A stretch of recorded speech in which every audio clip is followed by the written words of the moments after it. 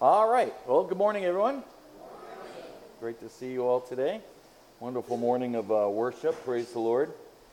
Today we are really in for a great treat as we have one of the greatest exaltations of Christ in all of Scripture. So I want to invite you this morning to open your Bibles and turn with me to the book of Colossians chapter 1. We are in Colossians chapter 1 as we continue in our verse-by-verse study of this great little epistle. And our verses this morning will be 15 to 20.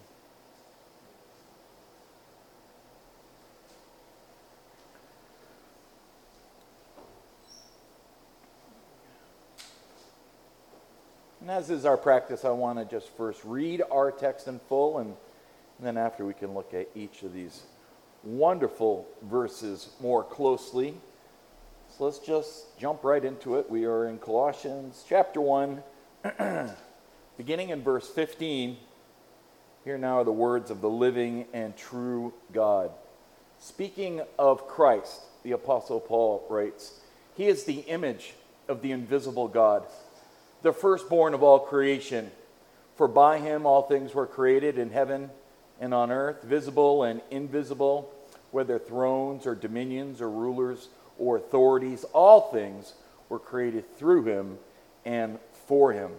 He is before all things, and in him all things hold together. And he is the head of the church, the body, the church. He is the beginning, the firstborn from the dead, that in everything he might be preeminent. For in him all the fullness of God was pleased to dwell, and through him to reconcile to himself all things, whether on earth or in heaven, making peace by the blood of his cross." In these 6 verses of Colossians 1, we get perhaps the most clearest depiction of who Jesus Christ is. This is the very heartbeat of Christianity. This is the essence of what we believe. This is the foundation of our faith. This is the battleground over which historically the church has fought many battles over, and the cults and all the isms that have attempted to take out of Christianity its life blood. And that is the issue of the deity and the humanity of Jesus Christ. I say it probably every other sermon. They want to change the person and they want to change the work of Jesus Christ. And then you have a different Christ who cannot save you. And that's the issue here. And this doctrine is not secondary. This is primary. It is foundational to the question, who is Jesus Christ? And let me be incredibly clear on this. You cannot be saved if you are wrong about who Jesus Christ is. If you believe in a false Christ, that false Christ cannot save you.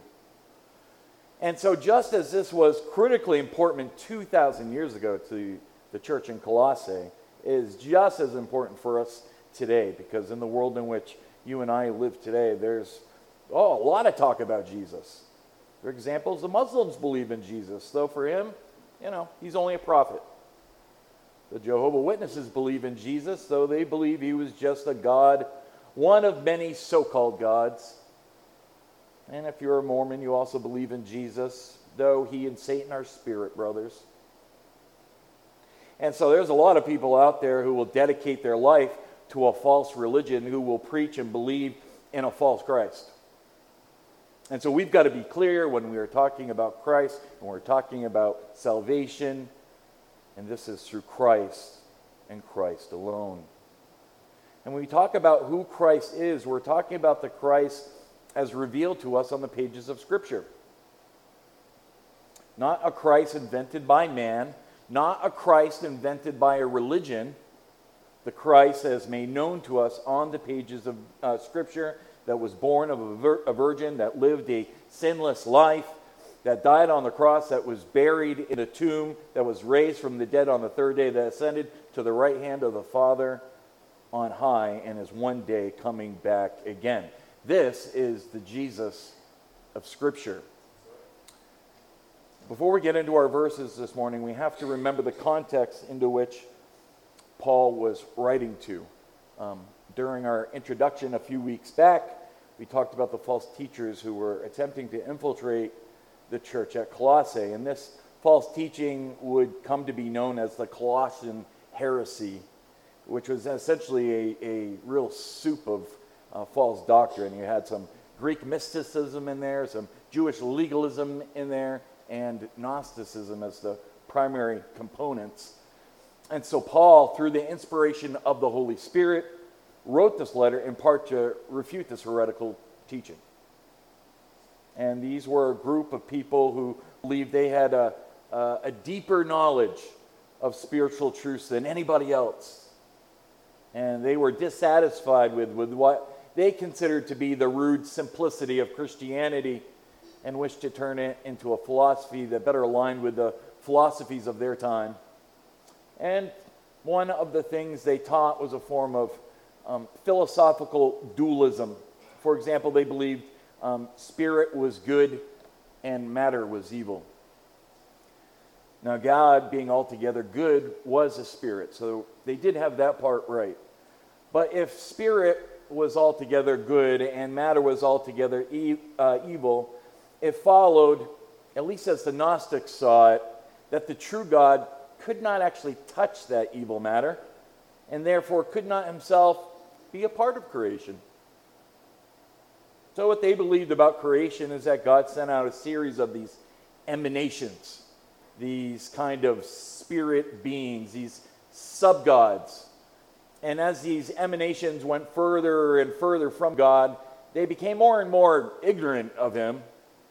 And as this continued until eventually they became so far from him that they actually became hostile to God, until at last there was one so far down the road, so distant from God, that he was able to handle matter, and it created this evil world.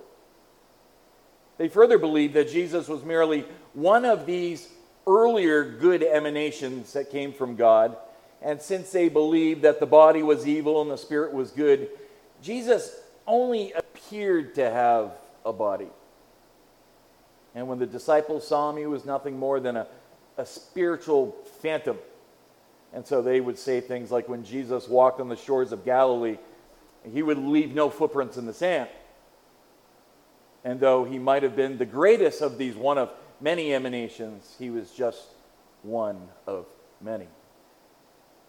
And so the heretics denied both the deity of Christ as well as the perfect humanity of Christ. And while they gathered and worshiped in the name of Jesus, they did not know the true biblical Jesus, did they?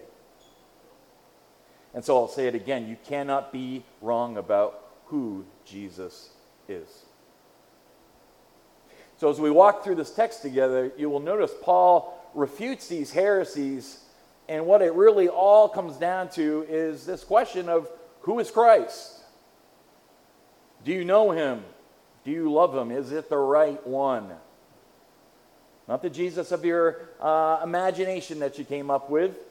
Not a Jesus who is anything less than the Jesus we see revealed on the pages of Scripture, but do you know the Jesus that in everything is preeminent, sovereign, the one who is before all things, and yet he created all things, and whom all things are for?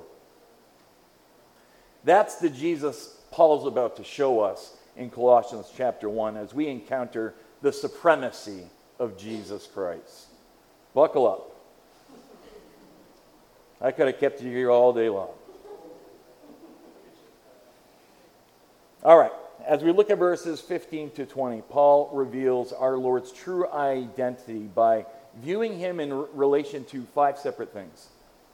God, creation, we'll call it principalities and powers, or the spiritual realm, the church, and then the culmination of everything else. Paul kind of wraps it all up at the end. Everything else preeminent in Christ. So let's draw your attention to number 1, and Jesus' relation to God. What is Jesus in relation to God? And I want you to notice the description that Paul gives of Christ in verse 15. He says he is the image of the invisible God, the firstborn of all creation. Now remember the context. The heretics view Jesus as one among a series of these lesser spirits that descended from God.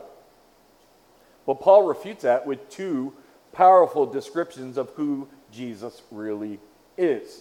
And the first, Paul describes him as the image of the invisible God. The image of the invisible God. This word for image is the Greek word icon, and it means an image or a likeness of something.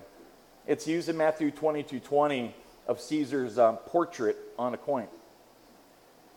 And if the representation is perfect enough, this word can mean a manifestation, which is what we see here. Here is the exact image of the invisible God. This is described further for us in Hebrews chapter 1, verse 3, which says, he is the radiance of the glory of God and the exact imprint of his nature. This phrase, exact imprint, refers to an engraving tool or a stamp. Again, like the idea of Caesar's face on a coin. But Jesus here is the exact imprint of God. This is who Christ is. Jesus is God, revealed in the flesh. That's why he could say in John 14:9, he who has seen me has seen the Father. In Christ, the invisible God became visible.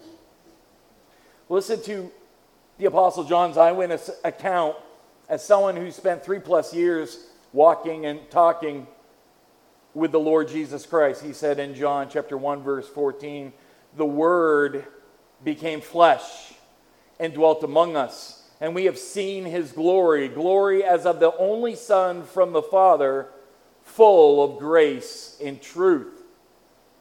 And John was never the same after experiencing that glory.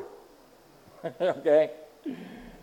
This was no emanation, no phantom, no sub-God. In fact, listen to what he said later on when he wrote his first epistle to the church, 1 John 1, that which was from the beginning, which we have heard, which we have seen with our eyes, which we looked upon and touched with our hands, concerning the word of life. The life was made manifest, and we have seen it, and testified to it, and proclaimed to you the eternal life, which was with the Father, and was made manifest to us. So to answer the question, who is Jesus in relation to God? Paul agrees with the rest of Scripture. He is the image of the invisible God.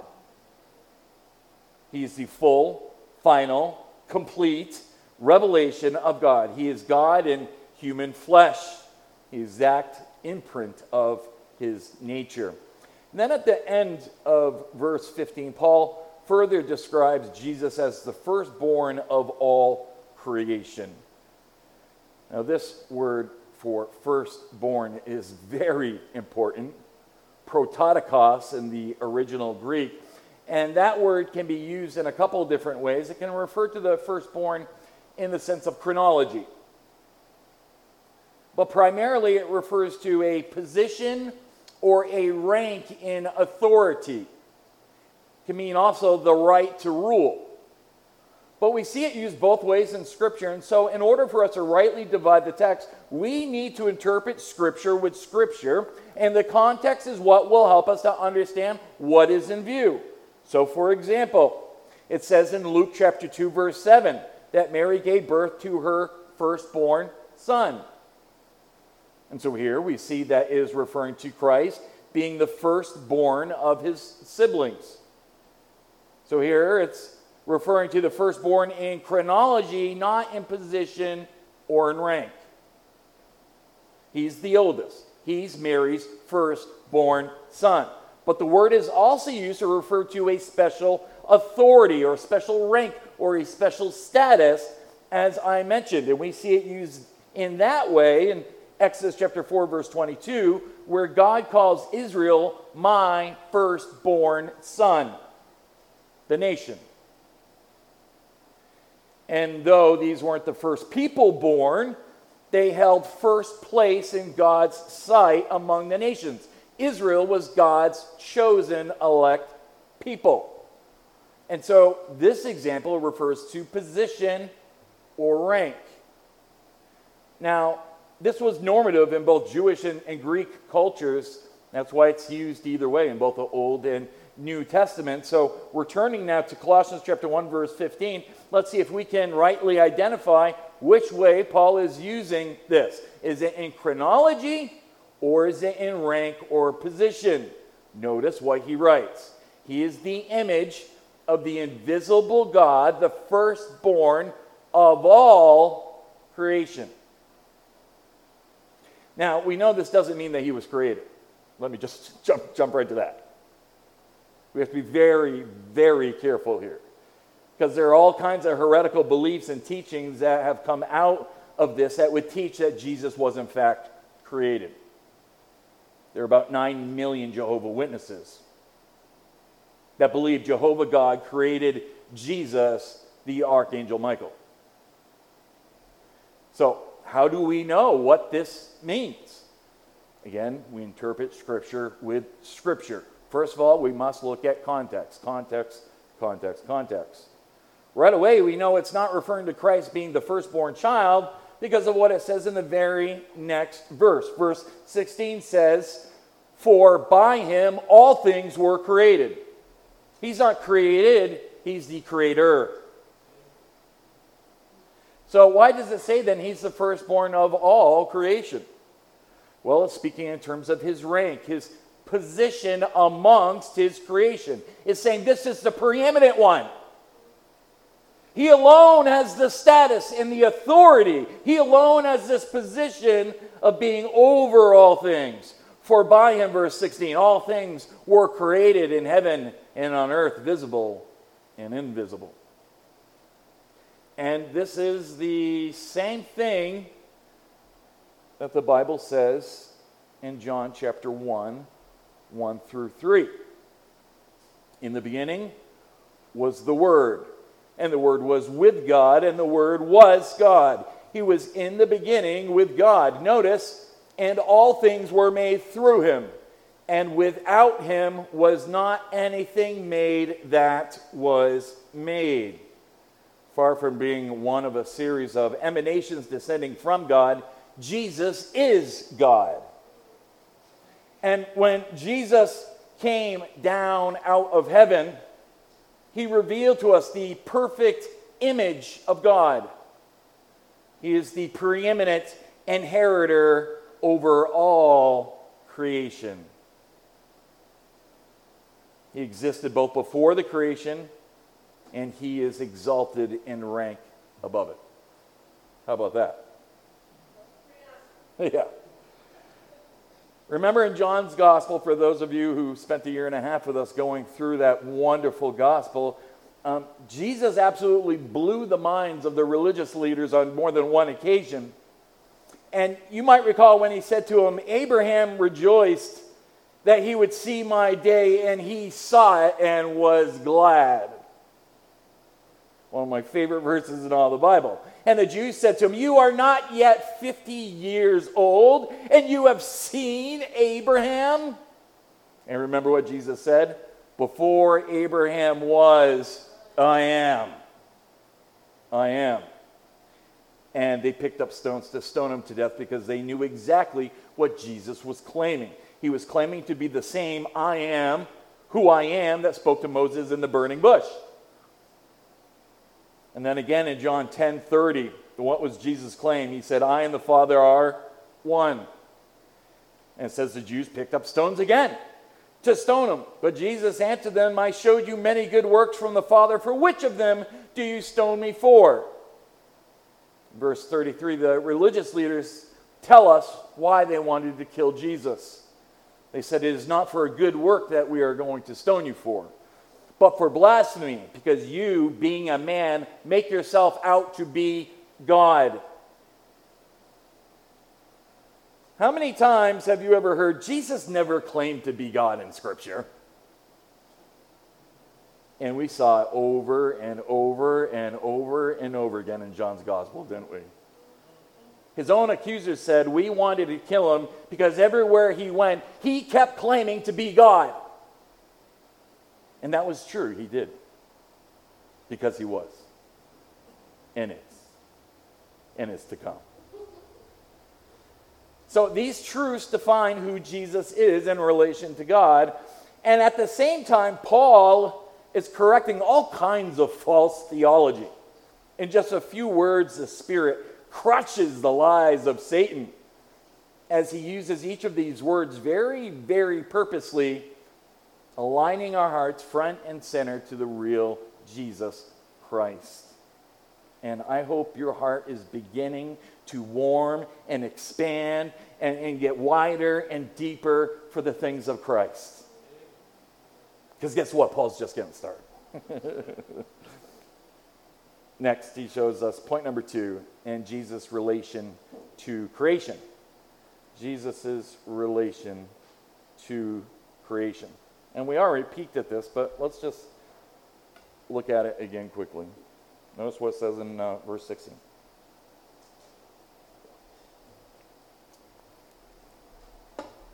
For by him all things were created in heaven and on earth. And let's just stop right there.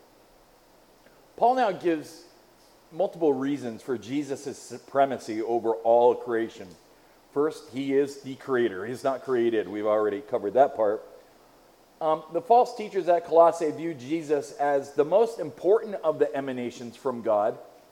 You know, they weren't so much worried about kicking God, or specifically Jesus Christ, out of the church. It was just Christ plus, right? Christ plus works. Christ plus secret knowledge. Christ plus this. And the same is true today. They seem to keep Christ around just long enough to use his name.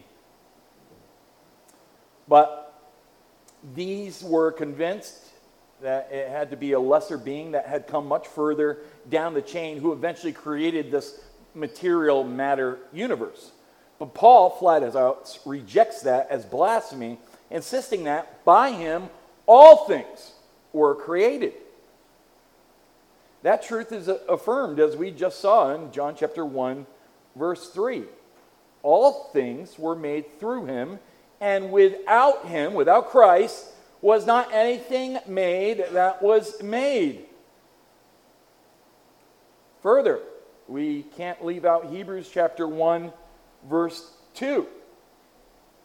But in these last days, God has spoken to us by his Son, whom he appointed the heir of all things, through whom also he created the world. And so here we see that Christ was also a part of creation. The entire triune Godhead was there. We have God the Father creating in Genesis 1. In the beginning, God created the heavens and the earth. We have God the Spirit creating in Genesis 1:2. The earth was formless and void. Darkness was over the surface of the deep. And the Spirit of God was moving over the surface of the waters. And then we have God the Son also creating in Colossians 1:16. For by him all things were created in heaven and on earth. Further, his relationship to the world is mentioned in the next verse also. Notice verse 17. This is incredible. Look at what Paul says. He is before all things, and in him all things hold together. You see, Jesus as the Son of God has always existed. He's never been created. He is before all things. Before he ever came into the world, he existed in eternity past, along with the rest of the triune Godhead. God always was. There's no part of God that was ever not.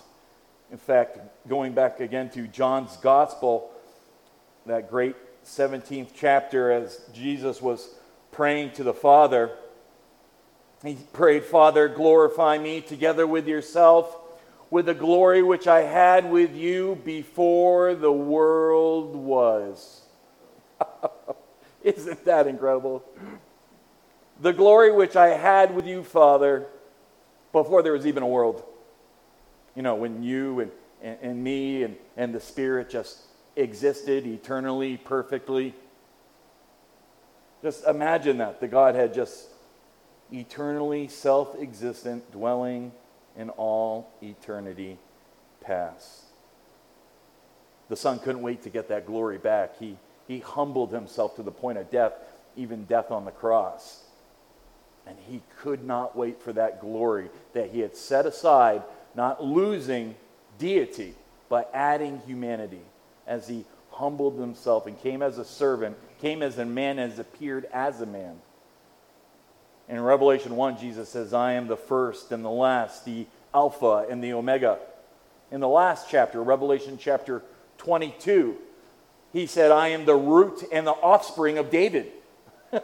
How incredible is that? How can he be both the source of David and the son of David? And yet he is. This, beloved, is the supremacy of Jesus Christ. And then notice this phrase in verse 17. Back to our verse. Paul says, "In him all things hold together." And this is another startling statement. Did you know that the entire universe is being held together by Christ? Again, going back to Hebrews chapter 1, verse 3, Hebrews 1 can really be your commentary for Colossians 1 and this section of verses 15 to 20. But in Hebrews 1:3, it says that he, Christ, upholds the universe by the word of his power. He spoke it into existence. It's really no wonder that Paul said, "Great is the mystery of godliness, that God was manifested in the flesh." So, to sum up points 1 and 2, answering the question, who is Jesus? He is the image of the invisible God, the firstborn of all creation. And just to read the verse, "For by him all things were created in heaven and on earth. Therefore, beloved, he must be God." He made the universe, and he existed before it. And he upholds it all by the word of his power. Leads us to point number 3, and Jesus' relation to, we'll call it the spiritual realm, the unseen realm. And this is found in the second half of verse 16, where it says, "Whether thrones or dominions or rulers or authorities, all things were created through him and for him." The first half of verse 16 speaks to the physical world, the physical creation, while the second half of verse 16 refers more to the spiritual realm. And so whether it's thrones or dominions or rulers or authorities, or like we see in Ephesians, principalities and powers, these are all referring to various ranks of angels, or specifically demons, fallen angels. And I would just say this: you don't need to get too hung up on the distinctions of each of these, because the whole point of it is whoever and whatever they are, Christ is over all of them. That's the point here. Christ is preeminent over all things. The one who created all things, he is over all things. As the one who spoke everything into existence, he is the preeminent one over all that he has made. And so at the end of verse 16, Paul reminds us all things were created through him and for him. Now, what Paul is doing under the inspiration of the Holy Spirit is not only giving us some really great theology, but he is helping you to make sure that you do not get wrong who Jesus is. If you were to just walk downtown here and ask someone today, hey, do you believe in Jesus? You might be surprised by how many people today would actually say, oh, sure, I believe in Jesus. But you might just ask the next question, which is, which Jesus? The Gnostics' Jesus? The Mormons' Jesus? The Jesus of your own imagination? Which one? Have you ever been around and heard someone say, well, that's not my Jesus? My Jesus would never do that. I can't tell you how many times I've heard that. And the issue, beloved, if I can be clear, is never about your Jesus. It is about the Jesus. That's what matters. That is what your eternity hinges on. What will you do with the true biblical Christ? And so we live in a day where people want to toss around phrases like, you just have to live your own truth, girl.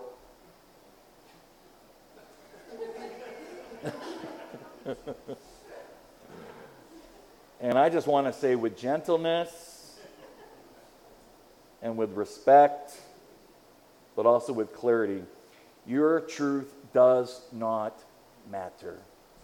It doesn't. It really doesn't. The truth matters. But where do we go to find the truth? You would go straight to Jesus Christ, who himself declared in John 14:6, I am the way and the truth and the life. No one comes to the Father except through me. And so I say it again, you cannot afford to be wrong about Jesus. Romans 11:36 tells us, for from him and through him and to him are all things. To him be the glory forever. Amen. And so wrapping up the end of verse 16, it says something really truly profound. Paul says that all things were created through him and for him. Which means not only were you made by him, but you were also made for him. That means that no matter what has happened to you in your life still has meaning. It still has purpose. You were made in the image of God. You were created through Christ. And so no matter what somebody else thinks about you, and really no matter what even you might think about yourself, you were made in the image of God. Male and female, he created them. And not only were you made by him, you were also made for him. So you exist to bring glory to God. Which means that if you were to buy into the lies of this world, which tell you that you are nothing more than an accident, a simple chance that you came into this world, life is nothing more than a series of randomless, purposeless events that mean absolutely nothing at the end, because what is the end? And if you're lucky enough to live for a couple meaningless decades, and the whole purpose and the goal for your life is just to live the best way you can, make a name for yourself, and have a good time, you've missed the very reason for which you have been created for. You were not created to make a name for yourself. You were created to bring glory to the name of Christ, because all things were created through him and for him. And let's never forget that. All right, that takes us to number 4. And Jesus' relation to the church. Jesus' relation to the church. Notice how verse 18 begins. He says, Christ is also head of the body, the church. So what is Jesus' relation to the church? He is the head of it. Now the Bible speaks of the church with a variety of metaphors. It's called a family, a flock, a vineyard, the bride of Christ. And the metaphor used here, and probably the most, is that of a body. The church is a body, and Christ is the head of that body. Now, it's not used in the sense of the head of a company. Christ is the head of the company. But rather looks at the church as a living organism, an actual body, inseparably tied together by the living Christ. And as the head, he leads it, he controls it.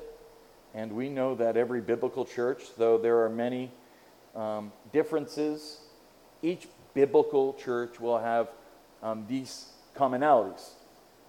Christ will be the head of it.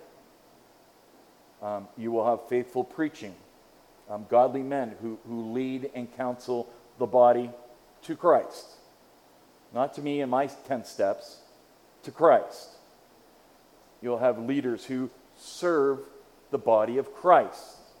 And you have the body itself, its members, who use their spiritual gifts, as we just read in Romans this morning, to be a blessing to the body of Christ. And I wonder how we would treat one another if we actually realized that we are part of the body of Christ.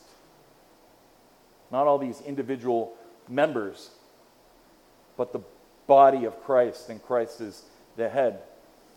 And, there's a lot of different ways to do certain things, but these things we know. And how do we know these things? Because this is exactly what the Bible has called us to. And this is important because we need to remind ourselves that the head of the church is not your pastor, it is Christ.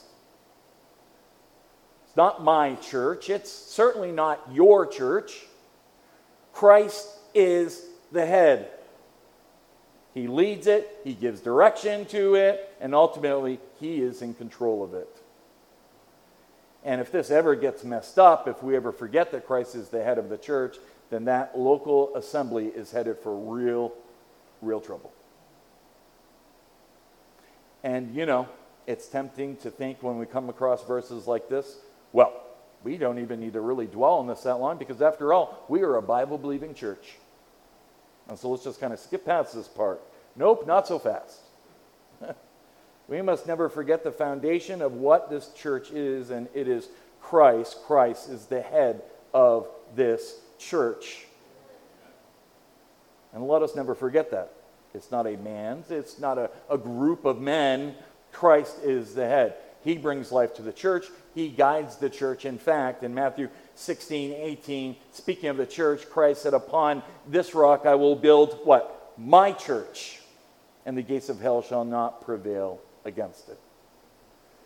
And then he goes on to say in verse 18, not only is he the head of the church, but Paul also adds, and he is the beginning. And this really just kind of keeps carrying this idea further.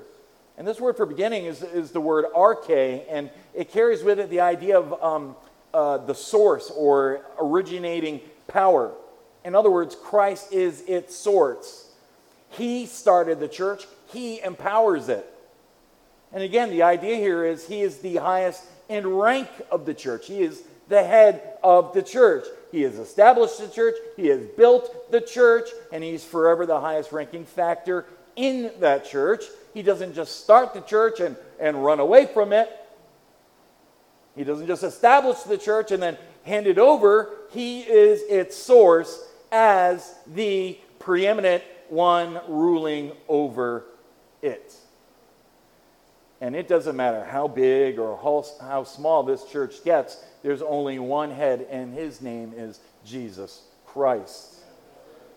And if any church ever misses that, if any church is ever wrong on who Jesus is, then Christ and his authority over the church will cease the church from being a true church.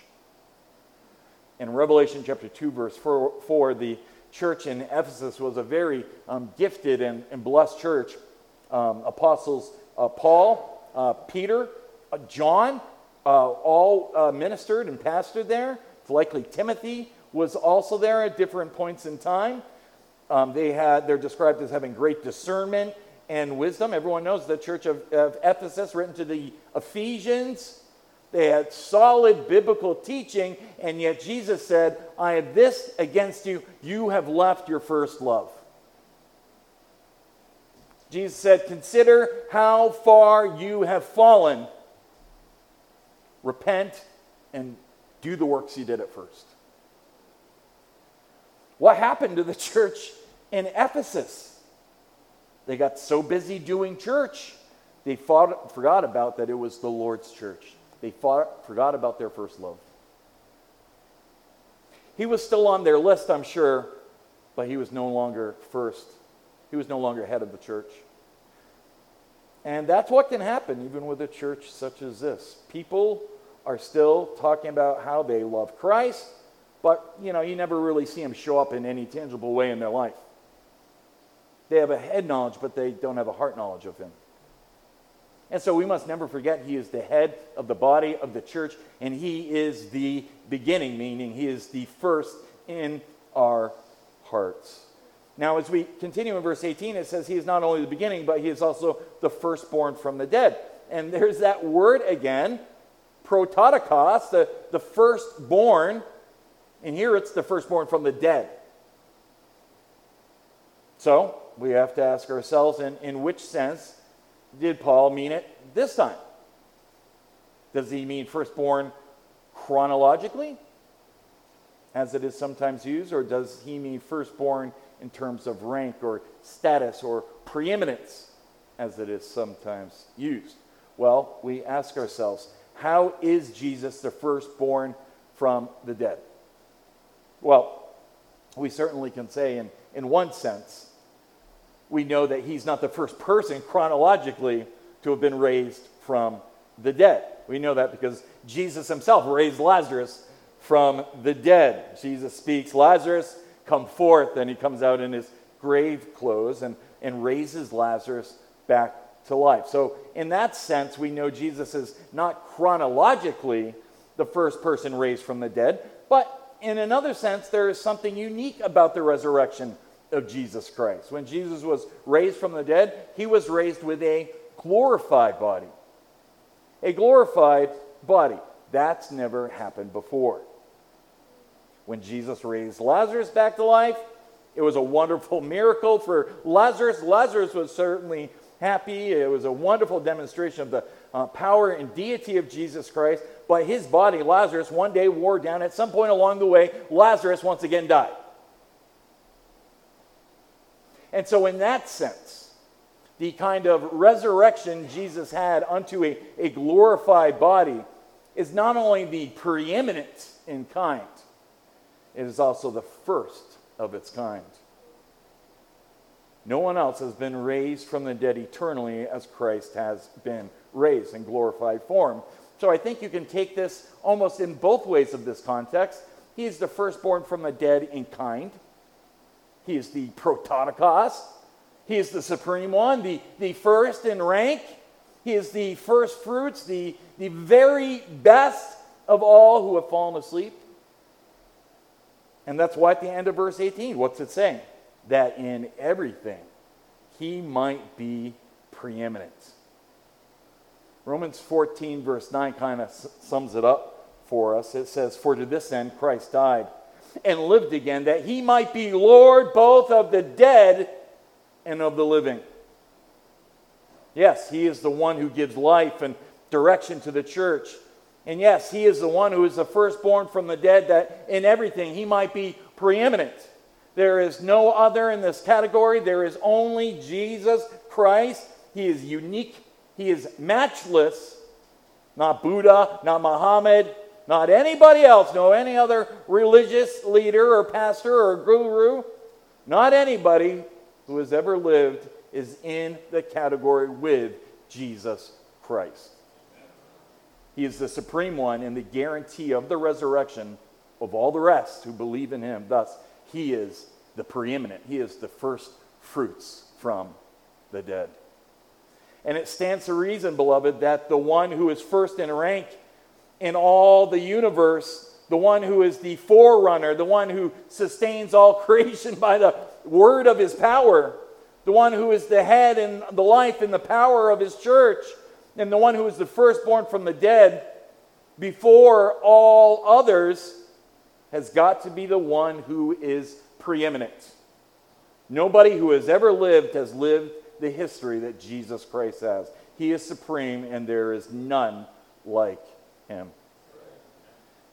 Well, I close this with number 5 is Jesus' relation to the consummation of all things. And here, Paul just kind of sums it all up in verses 19 and 20. He has spoken of Jesus in relation to God, in relation to creation, in relation to the unseen world, in relation to the church, and now he speaks of Jesus in relation to everything else. Notice what he says in verse 19. These are some great verses that really we could spend digging on for weeks and weeks at a time to get to the end of the reality of them. Paul says in verse 19, "For in him all the fullness of God was pleased to dwell." Paul sums it up by saying this, mark it, the powers and attributes of deity were not to be distributed among the multitude of emanations. It was all given to one. God never said, I got an idea, I'm going to pass out my deity to all these different sub-gods, and then I'll be able to function in this cosmos because I can't touch nothing. Right? Nope. The Bible says, in Christ, all the fullness of God was pleased to dwell. And again, Paul swiftly crushes the lies that are being spread about by these false teachers. Paul says, no, there is no other expression of God than the Word who became flesh and dwelt among us, and we beheld his glory.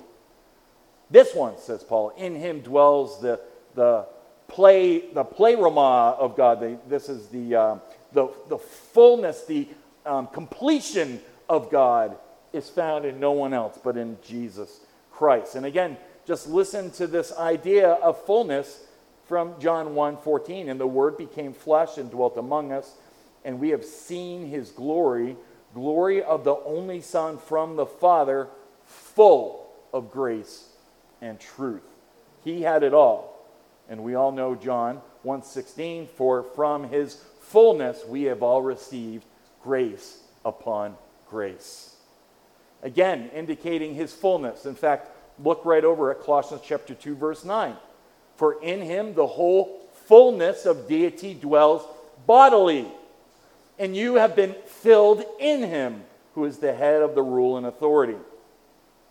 Why don't we need anything else? Because it's all there in Christ. It's all there in the fullness of Christ. All you need is him, for all the fullness of the Godhead was pleased to dwell in him. And the question that might come to mind at this point would simply be, why? Why did God do all this? Why did Christ come? Why did God become a man, and when he was born, that men might treat him the way that he did? He came to his own received them not. Why did Jesus do it? And go through the betrayal and the hatred and the Well, I think it's made very clear by the passage that surrounds the one we're in. Just go back a couple verses. Last week we were in verses 13 and 14 for just a moment. And, ask the question, why would God do this? Verse 13 says, because he has delivered us from the domain of darkness and transferred us to the kingdom of his beloved Son, in whom we have redemption, the forgiveness of sins. Now jump down to verse 20. And through him to reconcile to himself all things, whether on earth or in heaven, making peace by the blood of his cross. Why did he do it? He did it to make peace between God and man. Well, ever since the fall in the garden, there's been a war raging between man and God. God would certainly have been just to damn us to eternal judgment right there and then, as man has done nothing but walk in wickedness and in disobedience and filth for all of our days. And yet God, who's rich in mercy and is so patient, not wishing for any perish, but for all to come to repentance. Christ is almost stretching out his hands, first upon the cross for us at Calvary. And now it's almost as he's making a way by holding the hand of God the Father and coming down and reaching unto man to bring us together, this separation, this divide that happened because of sin. As Christ reaches out his hand through this infinite sacrifice on the cross for our sins, he seeks to join us together with him, as only he can reconcile us to God and make peace by the blood of his cross and the forgiveness of sins. That's why he came, because he alone can do that. And you can take man's hand and join it together with God again. I love that picture of seeing in Genesis God being in the garden with man. It's amazing. And we'll return one day to be with him again. Well, that was the sermon for today. If you need prayers this morning, you are welcome to come forward as we stand and sing the song of invitation. I don't know what it's called. God bless you. Thank you.